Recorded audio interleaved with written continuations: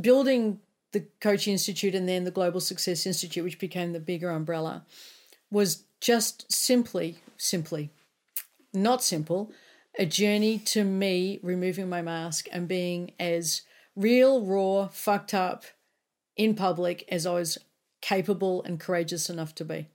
Yeah. And there have been limits to that. So the school didn't do as well when I didn't feel courageous enough to be as open as I knew I could be.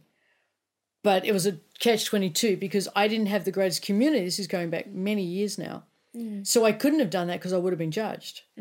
I can remember moments where I was being raw, real, fucked in public, in our community, and I'd get pinged for it, like live in the room. Someone would say, oh, you sure you should be sharing that? Or I thought we'd be talking about this instead, and just shut me down. It's like, okay, feedback. I haven't built the community or attracted the people who want this level of real. So they're not going to recognize real as vulnerable, as valuable, and they're therefore not going to seek it for themselves. Therefore, they're not going to be as true a coach as they can be, because all true results in any type of therapeutic work and transformational work is based on the relationship we have with ourselves and our client. So if they weren't prepared to have a real relationship with me, they weren't going to do it with the neighbour sitting next to them. They were sure as shit not going to do it themselves or their client.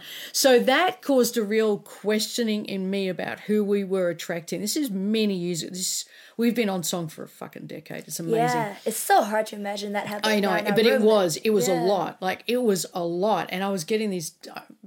Do you remember this, JP? JP's in the booth.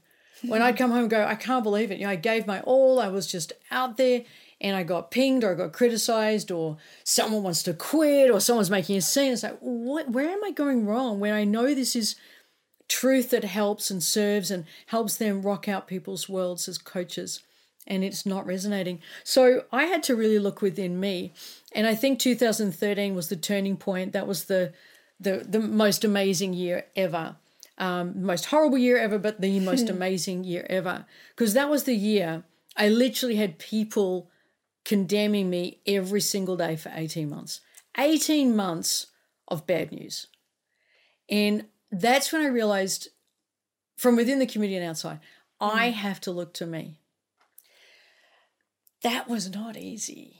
And I would still like to deny that I had to look to me. It would be so much easier. Oh my God.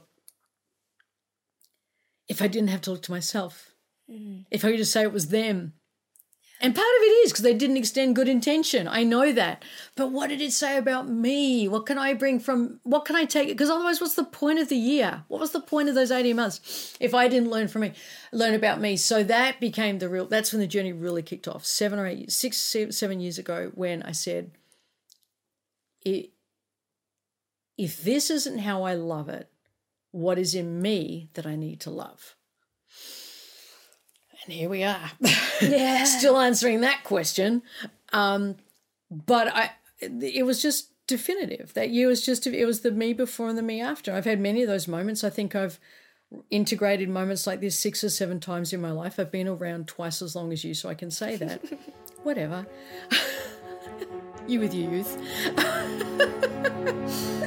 But I learned that the community is simply a reflection of